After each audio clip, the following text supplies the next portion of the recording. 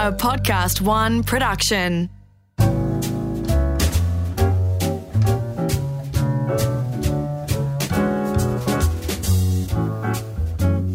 Hello, I'm Gary Megan and welcome to A Plate to Call Home, where we explore the stories behind the food that we all love. When I first read Matthew Evans' book on eating meat, it was probably on top of a number of books that had got my thinking in a particular place. But it was this particular book that made me really question what I buy and why I buy it, and also why I eat what I eat. It sounds very deep, doesn't it? Maybe it's the point in my life, or maybe it's time for change. A lot of us are really conflicted in one way or another about eating meat. Whether you're a meat eater, a vegetarian, a vegan, a pescatarian, whatever your views, Matthew's insights on sustainable farming and what constitutes ethical eating will give you something to think about.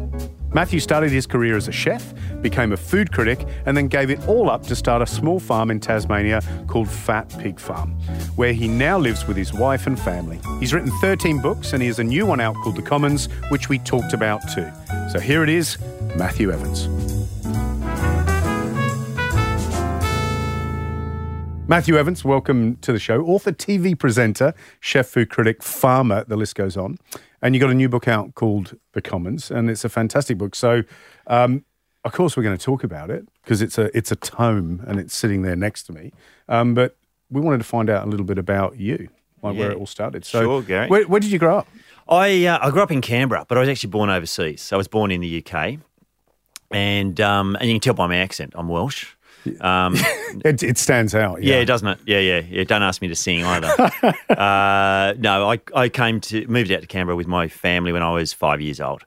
And so my memories are pretty much a tiny bit from Wales and mostly of Canberra in the 1970s. Why did the family move out? Dad got a job and my parents, tight, didn't want to have to pay for to travel.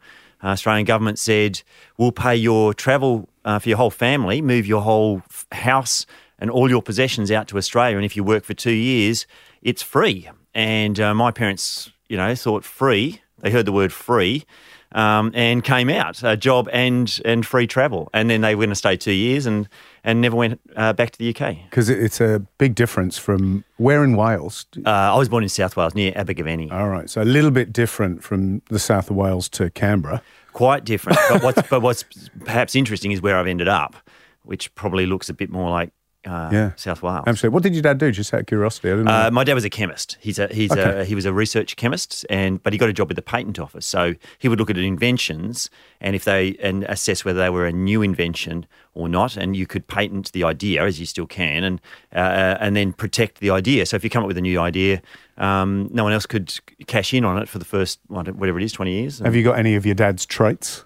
I was just thinking, as a chemist and working for the patents office, you must have a certain mindset. Look, all of our family's good at maths, and I think I'm probably, my dad was probably on the spectrum, but we didn't know about that back then. And I think I have some of his obsessive tendencies, and to be honest, I actually have a science degree, so my brain is a little bit sciencey, but not as hardcore as his was, I think. So I followed in that sense, but probably not in many others. Interesting. Is he still alive? No, my dad died about 5 years ago. Okay. So he saw what you ended up doing and where you were headed? Totally ashamed. Well, well yeah. I was going to ask you, what did he think of all that? So what does a chemist from the UK think of someone who goes off to be a chef when they're 19? Not much, really. He was pretty unimpressed with that move. But as a teenage boy, I don't know, your family might be the same, but as most teenage boys I know, if your dad tells you you should never do something, that was my motivation to finish my apprenticeship. Do you remember the conversation? Yeah. He said there was much more money and better career opportunities in accounting. And your response was? My response... Who cares, Dad? Yeah. La, la, la, la. What was it? What was the response? You remember? We were British. We didn't fight. If you're really angry or you disagree with someone, you just went quiet. What did your mum do? Was your my mum mum working as well? Yeah, she wasn't working when we first moved out, but she ended up working for the public service as well because living in Canberra, most of the jobs were there. So she went out and worked full time. Oh, actually, before that, she used to do these tastings in supermarkets. Those people who would stand in the supermarket. So she had a job she could do while we were at school, during school hours, and be home when we got home from school. And so she'd be that person offering the tastes of, Cabanossi, near the deli counter in Woolworths. You didn't go and terrorise your mother with your mates? No, we were always at school. It wasn't wagging, Gary. I don't know what you were up to. I was at school. I never wagged. I was a good boy. Yeah. I was always like this. So where did the interest in food come from? Because it's not an obvious connection. And certainly growing up in Canberra, was there a lot of inspiration around in Canberra back in the 1970s? 70s? Yeah, a lot of inspiration. Yeah. My mum will never listen to this, so I can say it. We grew up with grey everything: grey roast beef, grey roast lamb, grey chops, grey cabbage, grey Brussels sprouts, grey carrots, and occasionally grey mashed potato. So my food experience wasn't necessarily particularly good most of the time. British parents, 1970s Canberra, not a lot of opportunity financially and geographically and culturally to see good food. But my mum, when she had the time and the money, she cooked really nicely. So there was occasions where you go, that's what good food is. But I was just hungry. Yeah, I just wanted to eat lots. And I worked out very early. You could hang around with Dad, learn how to use a drill or, a jackhammer. I remember I could hang around with Dad doing all that kind of stuff. How to use a saw or whatever, build stuff, lay bricks. Or I could hang around with Mum and lick the spatula when we made chocolate cake and steal the best bit of crackling from the roast pork. And, the cook gets the best bit. So I very quickly worked out hanging around with Mum and then went, wow, you don't only eat better, but this process of this transformation of cooking food, what a miracle that is. And I thought, that's fun too. So you don't only get to eat better, you can have more fun. But so it's I fell in love a with cooking. Big transition from enjoying that at home and going to work and discovering something that probably wasn't what you expected, I should imagine. Yeah. I mean, if you love cooking, don't become a chef. Yeah. I mean, that would be, my experience when I left. Where did you go? When I left school, I went to. I got a job in Canberra. Stayed in Canberra for my entire apprenticeship, and worked at a very fancy restaurant. Menu was written in French. Had to be fancy. Yeah, it was in those days. If it was fancy, it was in French, and it had to be in French because the chef was German and the owner was Greek. So bad French. There would have been lots of errors. It wasn't French at all. It wasn't French at all. No, what was really interesting, my chef, who actually, I'm not particularly flattering about him most of the time, but he cooked about half his menu was amazing. We had an asparagus menu because Germanic background. We would source white asparagus in 1983 or whatever it was, and for 1 month we'd have an asparagus menu, green and white asparagus cooked, 4 or 5 different ways as a separate menu, and yet at the same time, the demi-glaze came out of a tin, when we were using Rooster Booster, those big tins of chicken stock powder to make sauces when, we had the capacity and the skill to roast the bones and make things properly. So half the menu was kind of great and half the menu was Why do you think that was? Oh, I think maybe he'd done too many years and just took a couple of shortcuts. I think the financial pressures of running a kitchen, like labour costs, to this day are a driver of prices, and where you cut costs or meet a budget, it's easier to save on labour and buy something out of a packet today, even more so than it was then. Yeah, absolutely. So what happened then? Did you move to the Big Smoke? Did you go to Sydney? Did you? Yeah. I ended up going to the Blue Mountains very briefly, and then to Sydney, but ended up as a breakfast chef. And wasn't enjoying the 4 o'clock wake ups and doing breakfast cooking in a large hotel, and so I went back to Canberra and got a job as a head chef. I got a job as a chef in a restaurant, and they were losing money. They said, "What's wrong?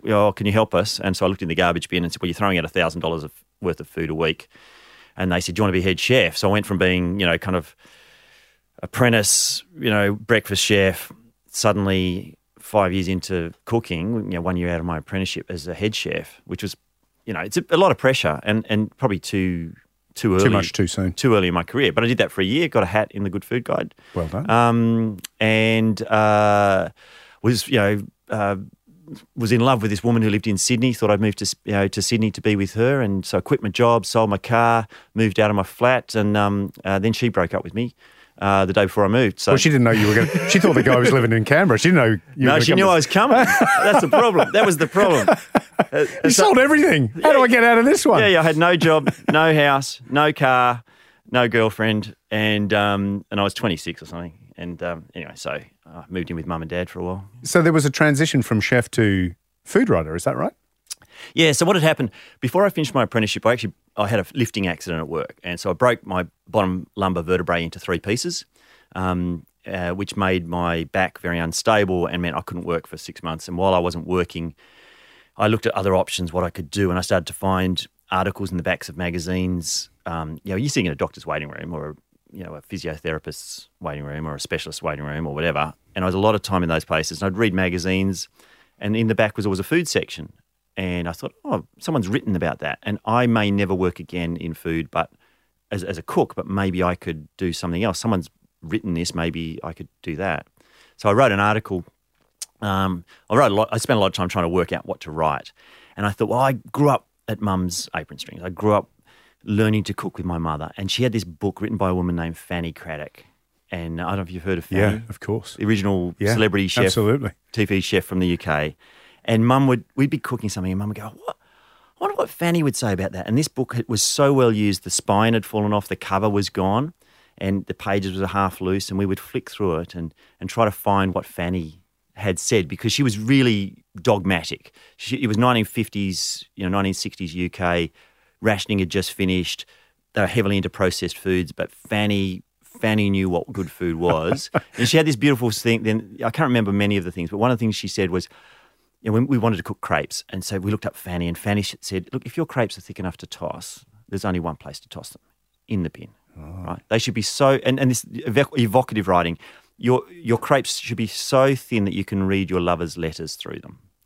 Right? This beautiful thing. So mum and I would read this book. That was my formative years, learning to cook with my mum and Fanny. And I thought, if I'm going to write, I want to write something that has,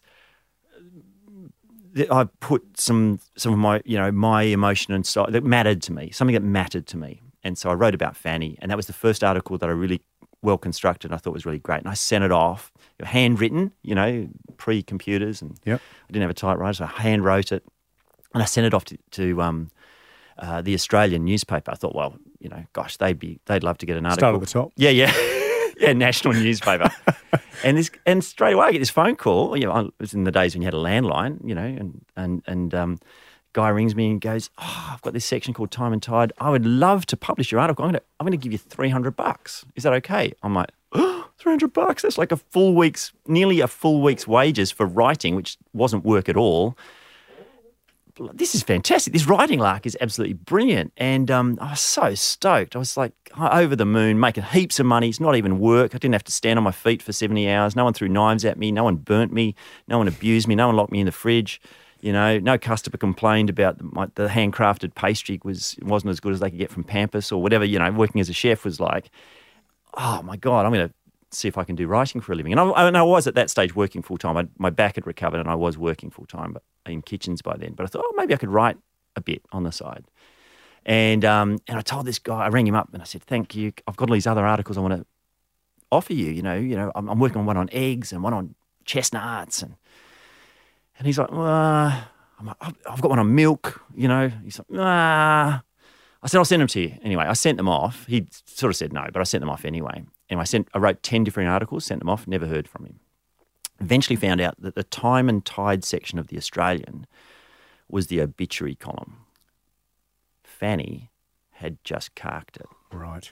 And perfect timing. Perfect timing. It wasn't I don't know if it was. So it wasn't your eloquent. No, it wasn't my descriptive writing. Fanny had died, and he went, I wasn't some literary genius who had captured, everyone's imagination of The Australian. Yeah. And funnily enough, the obituary column wasn't keen on articles on milk and eggs. Yeah, so I never sold any of those 10, which was actually a nice grounding experience. And I think having some early success meant, maybe I could write about food as a thing. And was that a natural progression into something like that? I mean, how did that work? Yeah, so I was cooking had discovered there was good food and bad food, partly through reading about it in magazines like Vogue, Entertaining and Gourmet Traveller, which were such world-leading magazines in food. And then, as you say, the scene was changing. Fell in love with good food, wasn't always getting to cook it in some of the places where I was, but went and ate in places that I'd heard about or had read about, and discovered, there's restaurants that serve really good food. Like the whole menu is good, not just like half the menu where I'd trained or, half the asparagus section. The asparagus, in September there was good food at that restaurant maybe. But and I fell in love with going to restaurants and the experience from the front of house where you sit and eat in the restaurant is very different than the back of house. And I actually fell in love with that side, eating in restaurants. I was like, oh God, this is costing me an absolute fortune. I wonder if someone can pay me for it. And then discovered restaurant reviews and thought, well, someone's getting paid for this. Why can't it be me? And so it did take a long time, but eventually I managed to con someone into giving me a job writing about food and getting paid for it. And so I ate in lots of places essentially to train myself for the role before I got the role, which was quite nice, and travelled extensively. So I tried to get a cultural understanding from the places where the food's from, not from not from going to an Italian restaurant in Lygon Street, maybe going to an Italian restaurant in Italy, which has maybe a different and connect with the reader. Yeah. And so my aim has always been, and I think you probably share this, Gary. My aim has always been to get normal people to eat better. I want them to know, when I was cooking for 20 people in a restaurant or 50 people in a restaurant, I'm hoping to make their life a little bit better and cook them something maybe better than they could cook at home. And then when I was writing in the early days, it was about, I found something really cool to cook. Here's something about it and a recipe. And then when I was writing about restaurants, it's like, you don't have to eat in a dodgy restaurant. I've found a good one you can go to, which is just up the corner and costs us, up the road and costs the same amount. So it's always been about trying to convey my joy, the joy I get from food, whether it's cooking for people or sharing that in print. What was the change? Why from that career and that life and being in Sydney, deciding to, change everything up or change everything down, depending on how you look at it? Yeah, that's a really interesting question, because I it's, in hindsight, it's probably different than what I would have said at the time. At the time, two things happened. I fell in love with home cooking again. So I was in love with restaurants. I ate in restaurants 10 times a week, most of the year. 500 times a year I was eating out to do my job and to be across all the restaurants, cafes, noodle bars, bistros, whatever. And I loved it, absolutely loved it. But I think restaurant food is a style of food that, it's celebration food. It's special occasion food. It might have changed a bit over the last few years in that people are eating out even more, but generally restaurant food isn't the food you should eat all the time. And I was eating it all the time, and my body was saying, I was getting bigger. My body was saying, maybe you need to have something else. And I fell in love with home cooking and the idea of how different home cooking and restaurant cooking are. And I fell in love with ingredients and started to realise that, restaurants by definition have to buy the ingredients in ahead of time, handle them a bit more, do more things to them, in order to be able to run a restaurant successfully and give people meals in a timely fashion. Yeah. Whereas home cooks can harvest something very close to the time it's going to be cooked, cook it just once, just for them, and retain all the inherent flavour. And so I fell in love with the idea of home cooking and in love with the idea of super fresh ingredients, and started to scour, the Australian landscape for fresh ingredients and why something's tasted better than others, and thought, wow, I met these great growers of, asparagus, or these great growers of citrus. Maybe I could have a go at growing stuff and see if I can grow something that has inherent quality and flavour and harvest it for my table and serve it to my friends and family, because the act of cooking and sharing food is such a beautiful thing, and even better if it's great ingredients. So the move. So, living in Sydney, overshadowed backyard, grew snails and moss, couldn't grow anything there, and thought I had to move. Coming from Canberra in the 1970s, it felt like a country town. I was looking at all sorts of places over Australia, southern WA, Gippsland, Northern Rivers, New South Wales, and Tasmania, and all of them shared things in common. All of them green for much of the year. All of them, you generally have rolling hills, not big flat areas.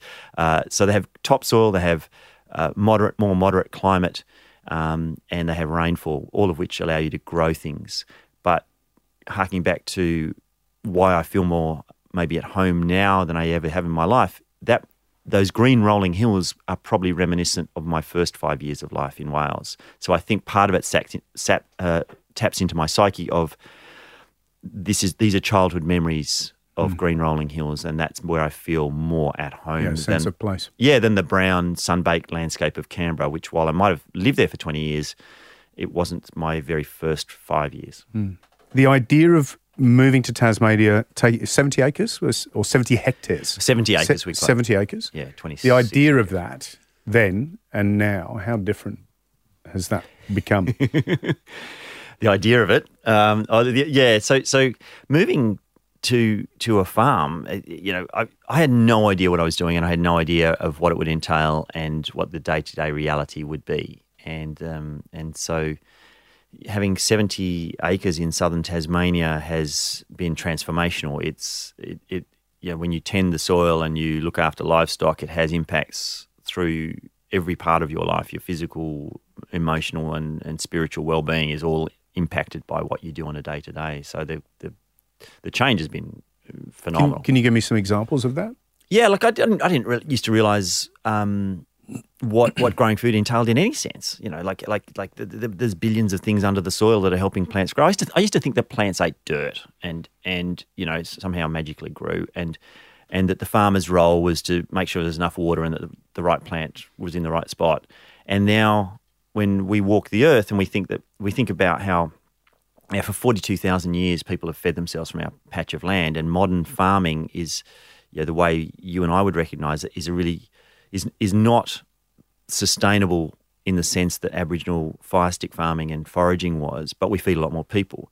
When we walk our land today, we think of, can we grow food, delicious, nutritious food on this patch of land for another 4,000 or 400 years? I can't even think 42,000 years into the future. So all of that entails the farmer and what the person does who's looking after the soil, or the person does looking after the plants, or it's always the human involved in the scenario that's important, and we see our role in the big picture of farming, that we're just one little place producing a bit of food, but also in the big picture of geological time. Can we not bugger up the land that we've been gifted for this period of time and leave it in good condition, and maybe even better condition for the people who come after us?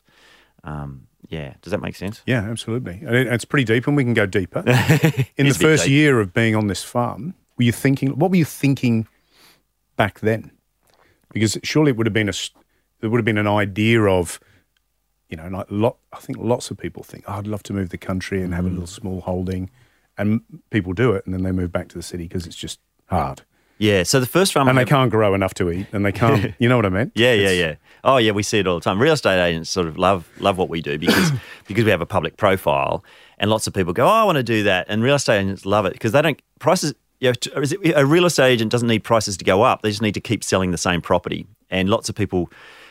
So you can turn it over every 3 years because somebody's moved from the city. Someone's moved from the city and is looking for the dream, and not everybody is it a dream. The first year I lived on the land was actually a smaller farm than we have now, but really I just wanted to get through every day. I mean, there was no thinking long term in terms of soil health or is it going to be sustainable. I didn't know how quickly you could bugger it up, and the first year I did lots and lots of stuff and managed to do some damage to that land that would take 5-10 years maybe to recover, because I didn't really understand the carrying capacity and what you do. I mean, the simplest analogy is cutting down a tree. It's a lot quicker to cut one down than to grow one, and all of caring for land it's much quicker to ruin it than it is to repair it. And in that first year, I was just so excited to be able to grow something, to milk a cow, to have sheep, to fatten pigs, to make my own prosciutto, to, all of the things that living close to the soil allowed me to do. But at the same time, I didn't realise the repercussions of what I was doing. And now I've spent the last few years trying to think more holistically about what we do and its repercussions. Did you make mistakes that nearly cost the dream? Yeah, definitely made mistakes. And I think the biggest, the ones that hit you hardest are, for me, are the ones with livestock. So when you're responsible for another sentient being, and the one that hit us hardest was the death of a milking cow, which was sudden, unexpected, and grim as all hell, and broke our spirits. Like, it really just hurt us, because a milking cow you have a very tactile, very personal relationship with them, and a really strong attachment. And I think any death is always relative to the attachment you have to the person or animal that dies. And we had such a strong attachment, and had spent so much time trying to make this cow well when she was sick. And we seriously considered buying a flat in Hobart with no garden, and just going, we can't be trusted with animals, we can't be trusted with land, and had to question the responsibility that we have as custodians of livestock and land, whether we had it in us to be trusted with that. And why did you keep going? Why do we keep going? I still ask myself that.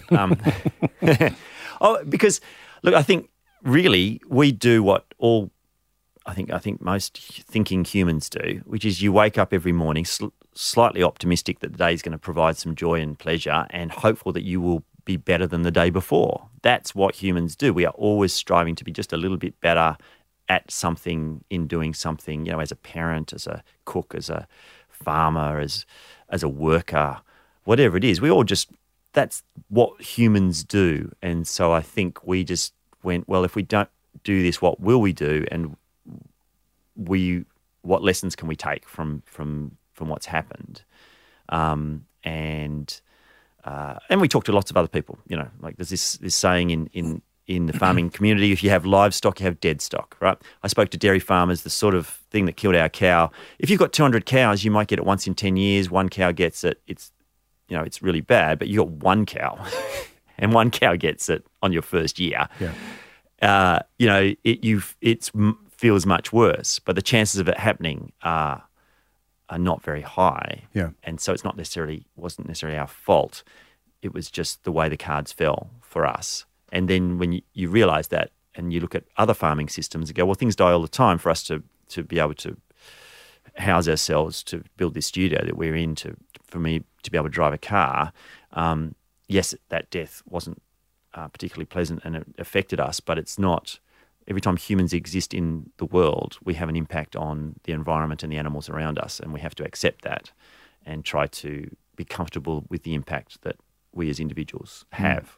And as a farmer, we feel that we've found a right place with that. Now you're obviously written The Commons, which is your new book, but I bought your last book. You've been a busy author. How many books have you written over the years? 13. So 13. So your last book was on eating meat, and that was, I've read a whole lot of, as a foodie, I suppose we tend to read these things, but things like Omnivore's Dilemma and Cooked and all these kind of things. And on eating meat was my airport grab, where I'm going to grab that. And it's all about the ethics, I suppose, of being a omnivore. Would that be right? And our farming. I love that book, by the way, just because but it's made me a little more obsessive than I was before. I was saying to Dave earlier that, I've always cared. I felt that I cared about where things have come from, but now I'm really paying attention, and I'm putting my kind of money where my mouth is. And it can be quite expensive when you start paying attention, when you're trying to do the right thing. Yeah. Can you talk a little bit about that? Whether, what the most important things are in that book and what the take homes are? Yeah. Because there's a big book. There's a lot of information in there. Yeah, I cover a lot of things, fake meat and methane emissions from cattle, and, the impacts of growing peas on animals, all sorts of stuff.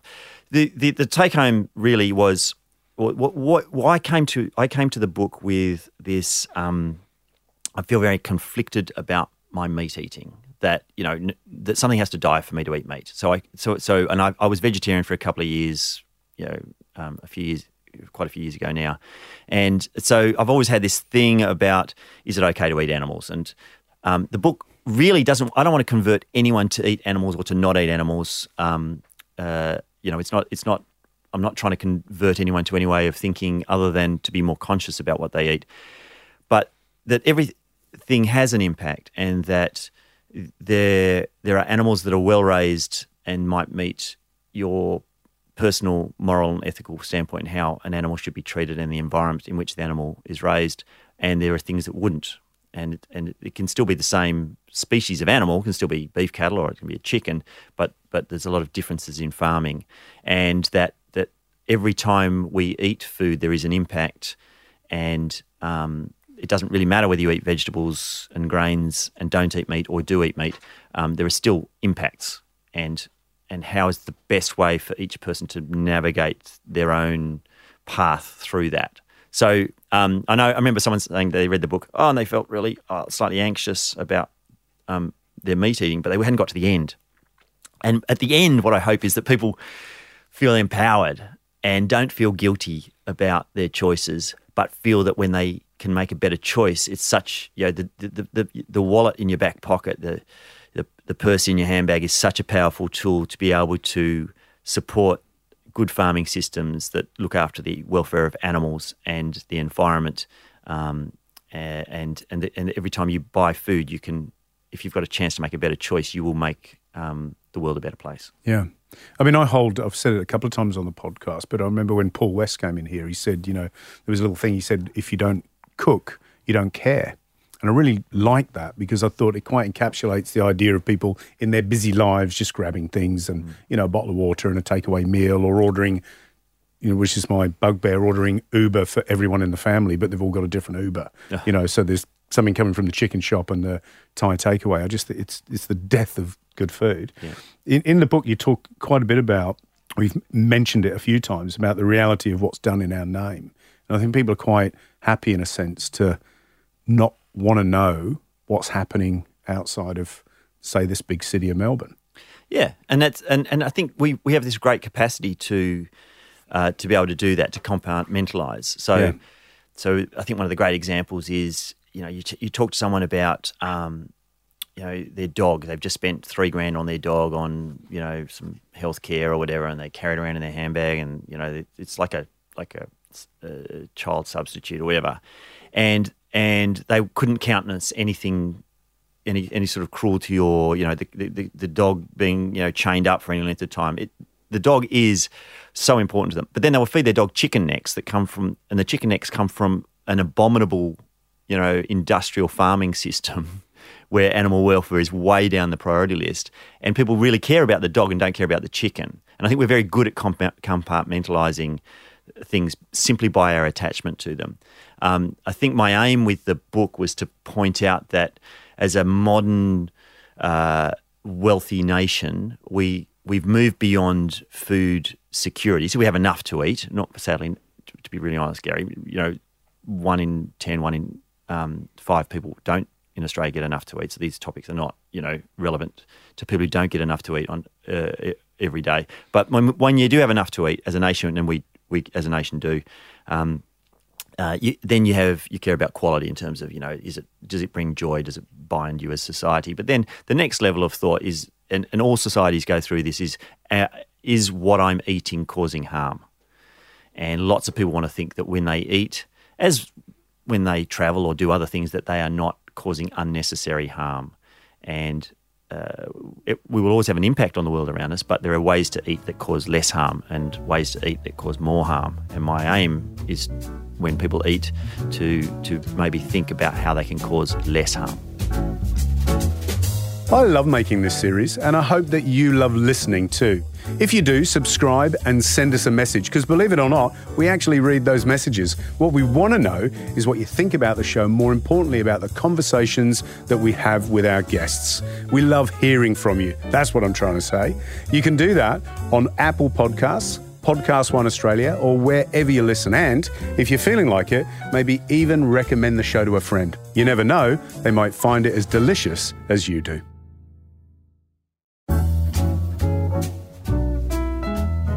You talk a lot about the common themes, I suppose, in in that arena. You talk a lot about sustainability and about having a farm with lots of different animals, different crops, doing all the right things to keep that soil vibrant and, alive for the hundreds of years going forward. Is that a reality? When you look at big ag, I've heard, big agricultural business, I've heard, it's said it's a bit like the supermarkets. If there's any real change to be had, these are the businesses that can actually make change that will impact lots and lots of people, rather than hoping that you're going to end up with lots of smallholders supplying a city of 4.5 million people. Yeah. Look, it's a mix. And it's really easy in Australia, especially if you travel at all through the inland, to see big ag and see huge monocultures or spaces, for one species of animal or plant. But I think it's important to remember 70% of the world's food is grown by smallholders. So 70% of the world's food is currently grown on 25 acres or less by families, family-run farms. So that's actually the predominant food production system in the world. A good sustainable farm is an ecosystem, so it needs to have balance within the species that are on it, and they can be mostly plant species, but you might have some animal species, and a monoculture doesn't provide that, so you can do it for a while, but you can't do it forever.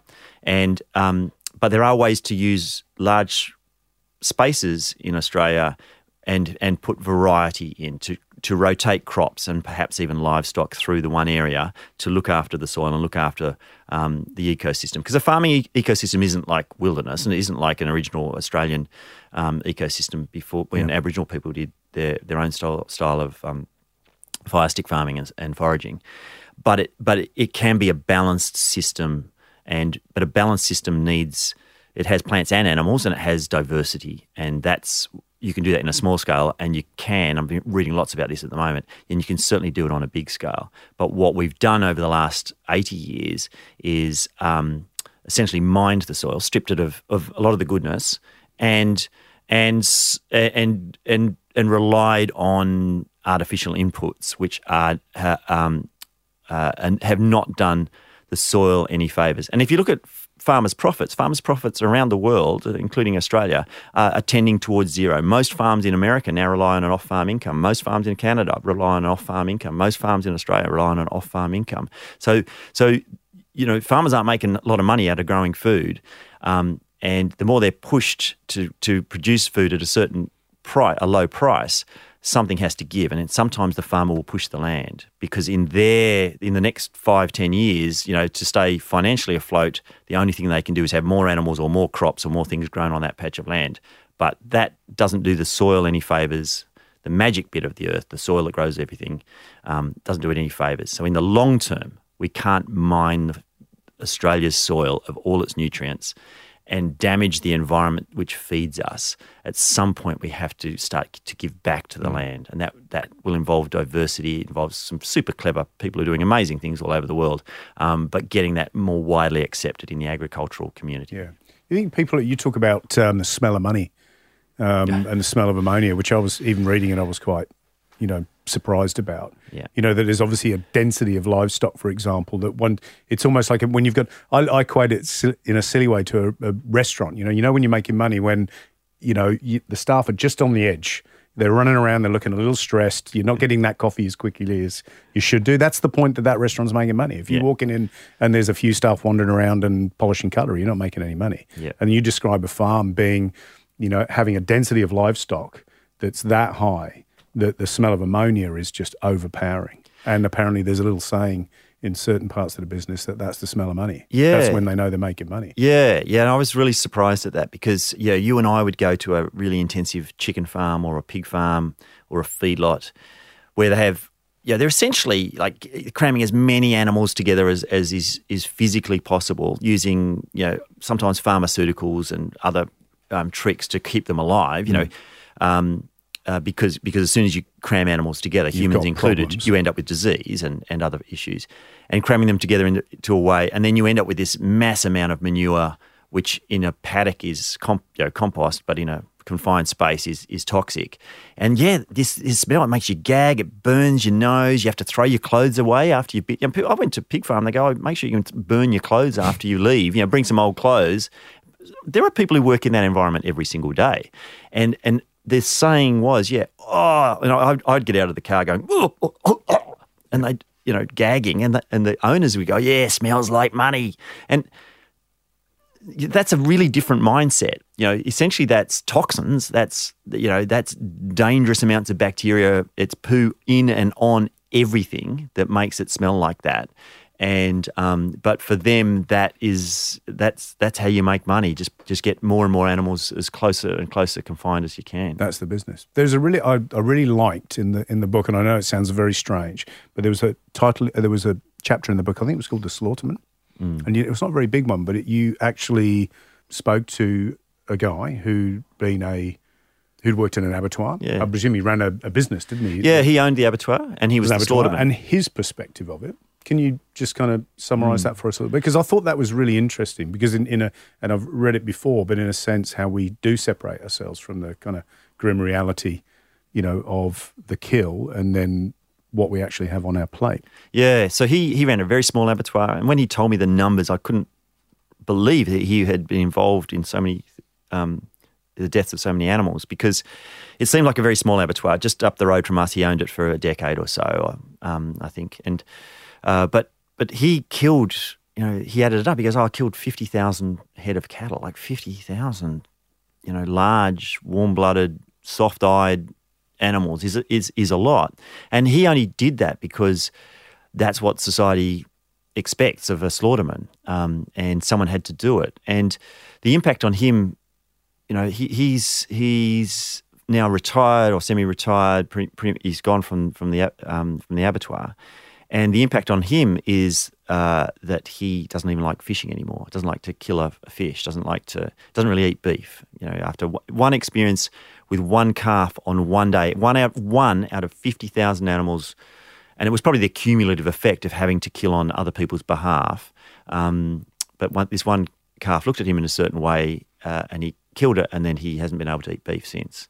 And this I think it's the really important thing that when we eat meat, when farmers grow anything, because I've got friends who grow strawberries who shoot ducks, and people who grow apples who shoot possums. It's not.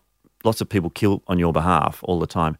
But what you ask of a farmer, is a lot, but what you ask of a slaughterman is maybe too much, because asking one individual to kill constantly and not suffer any kind of mental or emotional trauma we're probably not hardwired for that. And interviewing David, I think, gave me that impression that, killing one or two animals to feed your family for a year is different to killing 50,000 to feed everyone else's families. And I think there'd be a rare human that would be hardwired to cope with that. Yeah. I never thought before that when you talk about taking a life, how many chickens are killed in this country every year? 650 million chickens. 650 million chickens. And you're talking about in killing something, what life is worth what. So it was a chicken will feed 4, 5, maybe 6 people, depending. Yeah. Could do a couple of meals. And they were saying, but if you take another life, like a cow, it can give you 280 meals, for example, roughly. That's what I kind of remember. Yeah. It's quite an interesting analogy. Yeah. Because we eat more chicken than anything else in this country. Yeah, and I think, and a Buddhist put it to me once, this idea that if you're going to eat an animal, make sure it's a big one.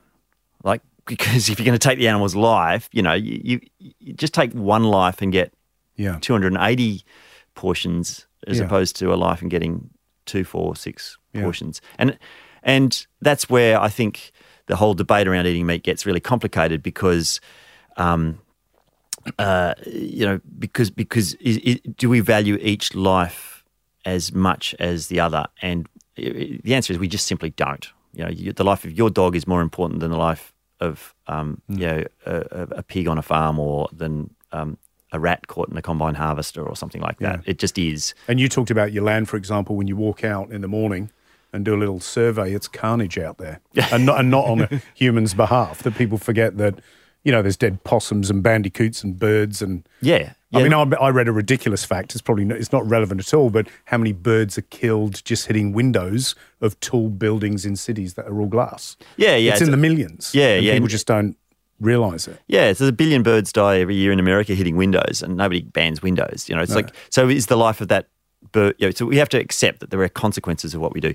And also this idea of suffering and responsibility. So I'm responsible for my farm animals, but when I see a sick wallaby, I'm not responsible for the sick wallaby because it's not my farm animal. But suffering is suffering. That animal is still suffering. It's sick. It's going to have its eyes pecked out by the hawks probably, and be eaten alive by a devil in the night or something like that. It's not a particularly nice death. That would be illegal for me to allow my farm animal to suffer like that. Yeah. So it does make you kind of question all these ideas of suffering and how we frame them. Yeah. I don't have the answers. I just have lots of questions about that. But they're interesting to answer because obviously the movement of eating, people are talking about vegetarianism and talking about the way that we're farming obviously is unsustainable. But I think they're also, as a whole, we're getting very confused about. So you talk about sustainability, talking about lots of crops, lots of animals, preserving the soil. And yet, on the other hand, we're talking about not eating meat at all, just because we can't be part of any kind of suffering. And yet that's not entirely correct, is it? And probably the facts that we're getting aren't entirely well balanced. There's some really, really great things you can read out there on veganism and animal suffering and intense, what we do to animals. But what I find really interesting is they're all written by people who don't grow food. Farmers kill things all the time so you can eat grains, so you can eat pistachios, so you can eat apples, so you can eat cherries. Animals die all the time so you can eat fruit, vegetables and grains. And so the people who say, don't kill any animal to put on your table as meat, they're never farmers. They never grow food commercially because the reality of growing food commercially is something dies. So you create nutritious, delicious food. Something else wants to eat it. That's Birds, what happens. Mice, rodents, insects. Yeah, the local organic strawberry farmer, shooting ducks to eat his strawberries. It's not people killing deer because they get into the pea crop. There is lots of things happening all the time. What I'd like to think is that we use the animals we rear better. We use the animals we kill more efficiently. So all the camels and kangaroos that we kill every year, the wild pigs, don't get left to rot. We're protecting wetlands and national parks and arid areas, killing a lot of these animals, not just crops.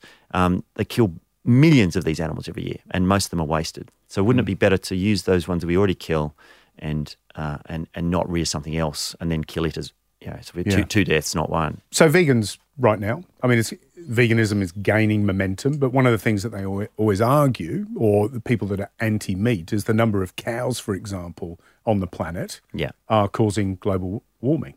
Yeah, it's a really interesting one. And look, there are arguments that could support that, and there are lots of arguments where it doesn't support that. So what happens is, the theory is a cow burps out methane. Methane is really, really powerful greenhouse gas. It's way more powerful as a greenhouse gas than carbon dioxide. So if there's lots of cows, there are lots So that's where you get the car and the cow comparison. Yeah. Where people go, cows are creating more global warming. More because the car's not putting out problems methane. than cars. And methane is 26 to 64 times more powerful than carbon dioxide. So methane, devil's work, coming out of a cow's mouth. But I think you've got to put things in context. Global warming is caused by an increase in carbon in the atmosphere. A lot of that carbon has come from soil because of the way we farmed. A lot of carbon comes from fossil fuels. Fossil fuels were stored underground 300 million years ago, and that's coal, oil, and natural gas. So they're all being released into the atmosphere. Now, cows, yes, they release methane, but all that methane's gone in 10 years, right? It's dissipated and gone from the environment. So it's super powerful for 10 years, 12 years, and then it's all gone. But the most important thing to remember with a cow is that if you have 100 cows who are all burping out methane, and in 10 years' time you have 100 cows that are all burping out methane, there is no impact on the climate because that's a stable amount of gas that comes and goes from the environment. If you add more cows, yes, you do get a slight blip in the amount of global warming potential. But if we killed every cow on Earth tomorrow, every ruminant, so everything with 4 stomachs, so cows, goats, sheep, it would only give us 10 years grace. Because in 10 years' time, the effect of that methane would have gone anyway. So a cow who eats grass is a renewable resource. So grass captures carbon from the air turns it into carbon dioxide, carbohydrate. The carbohydrate is eaten by the cow. The cow then digests grass, something you and I can't digest, and burps out methane. So that carbon is in a cycle, is in a loop. It's like a bathtub full of carbon or whatever. The cow's not adding any carbon to the system. It's only using carbon that's already in the system. So a cow on its own can't change the balance of carbon. Only fossil fuels can do that. And there is a spike in methane emissions at the moment that they're worried about is causing global warming. But we have got less cows than we used to, and we've got less methane emissions from cattle than we used to a few years ago. That methane that's in the atmosphere today is coming from fracking.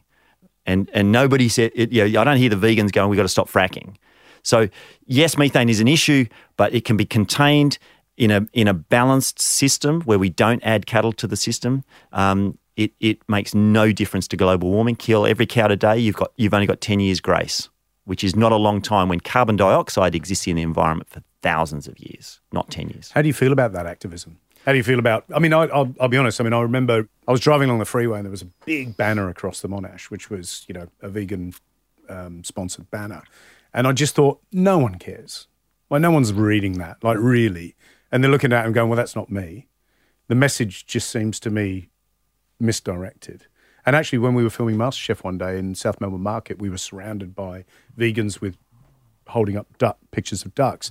And don't get me wrong, I feel sympathetic. And I'm also, as a cook, as somebody who loves food, I think our responsibility to animals is one of our greatest challenges going forward in our farming practices. But do you think that activism is misdirected? Look, activism, it depends what the activism is. And so veganism, I think, has some really good, valid points. And if you want to reduce your impact on animals, potentially veganism is good, but it depends on what fruit and vegetables and grains you buy, really. But it has some potential there.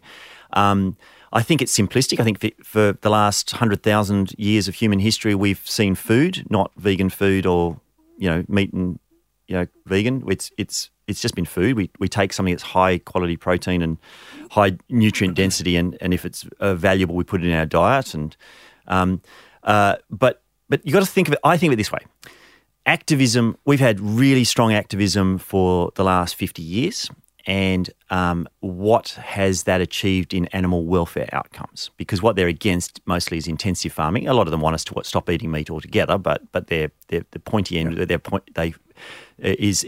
say they want to decrease suffering. And what have we ended up with? We have more intensive farms, rearing more intensive livestock than we ever have in the past. So the net result of their activism has been an increase in factory farming. So essentially, their activism has failed. The other thing that happens is when an animal activist says, you're eating meat, your meat is murder, we're not just individuals existing in a moment in time. We're a result of our history. So when you attack meat eating, you attack my grandma who cooked me Christmas dinner because she cooked meat. You attack my family who might have meat as part of their diet.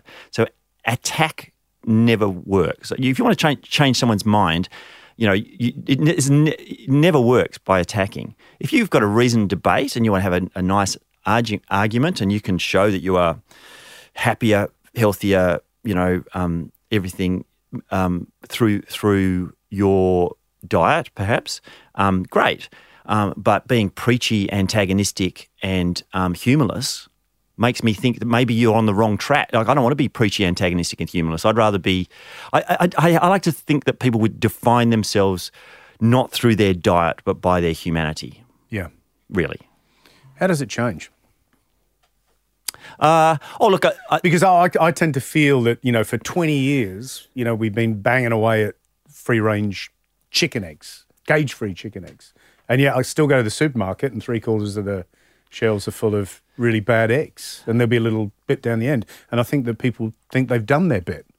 Because they're not around anymore, are they? Cage-free eggs are done, but they are. Well, they are around. But, actually, interestingly, Gary, most of the eggs sold in supermarkets and food stores these days are not cage eggs. So we've reached a tipping point. Most of the cage eggs are sold to the food industry. It's chefs, hotels, restaurants, clubs, because they're cheap, that are letting us down. But we as a society have to decide, are cage eggs an appropriate thing? I did a price differential in the book. I think it's 6 cents or something difference on an egg. Most people can afford that. Most, club bistros can afford to spend 6 cents extra on an egg. It's not going to break us to get rid of the cage system as a society, but it's not my choice, it's not your choice. Society has to decide that. But what's interesting about the eggs is that consumers have demanded it more and more and more free range and less caged over time. So that's capitalism working. Yeah. We just got to get the It's pretty slow though, food isn't it? industry Because on that's board. just eggs. Yeah, well, And then we're kind of shopping for everything Yeah. else in the same way. turning the Titanic. Yeah. Now, on a more uplifting and talking about home cooking at the very beginning, your new book. Yeah. Tell us about that, because that's beautiful, by the way. Thank you. Yeah, I think the publisher and designer's done an amazing job with this book. This book is, I guess, a summary of my life up to this point and the message up to this point. And so what I was trying to encapsulate was what it's actually like to pace the earth and grow food and cook food in one corner of the world over a year, so all the different seasons, and the joy that brings, and some of the it's not all a rosy picture. There's lots of diary entries and stuff in there to sort of paint what it's really like to care for livestock and grow food.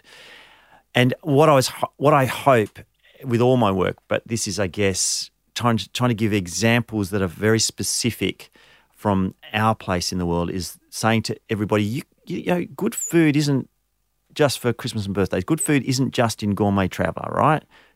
Good food is certainly not just in restaurants. Good food can be on your table on a Tuesday night. But maybe if you can buy something locally, maybe you could grow something, some herbs or, carrots or tomatoes or something.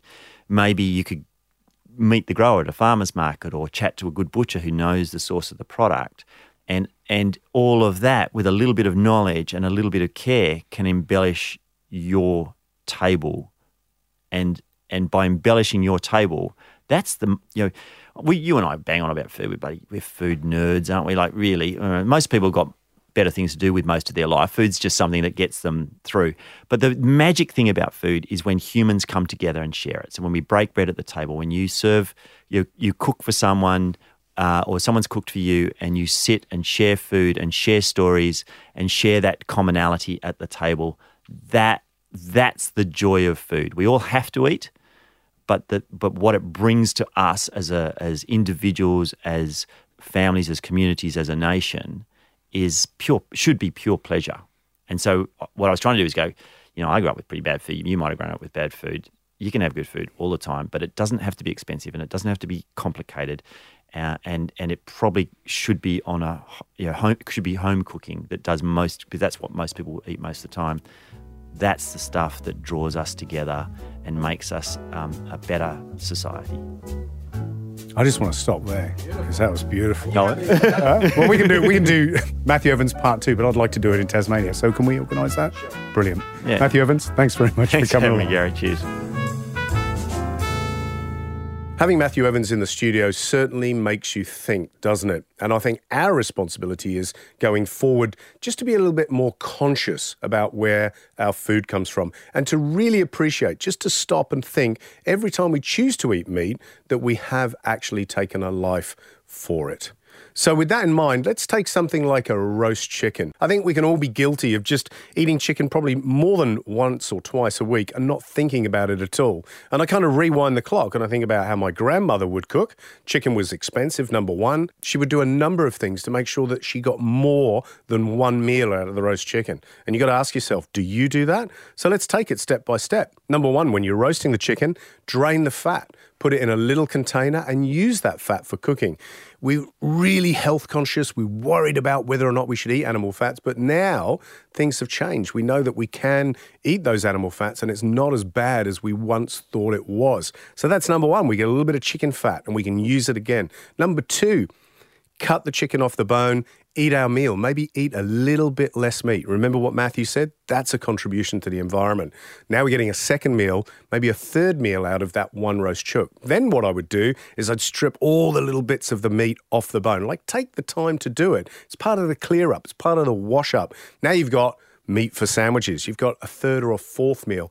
And then if you're really committed, then take those bones, cover them in a little water, maybe add a little bit of fresh herb or some fresh vegetables, bring it up to a simmer it for probably about 30 minutes, let it sit for 5, strain it, and you've got a nice light chicken stock.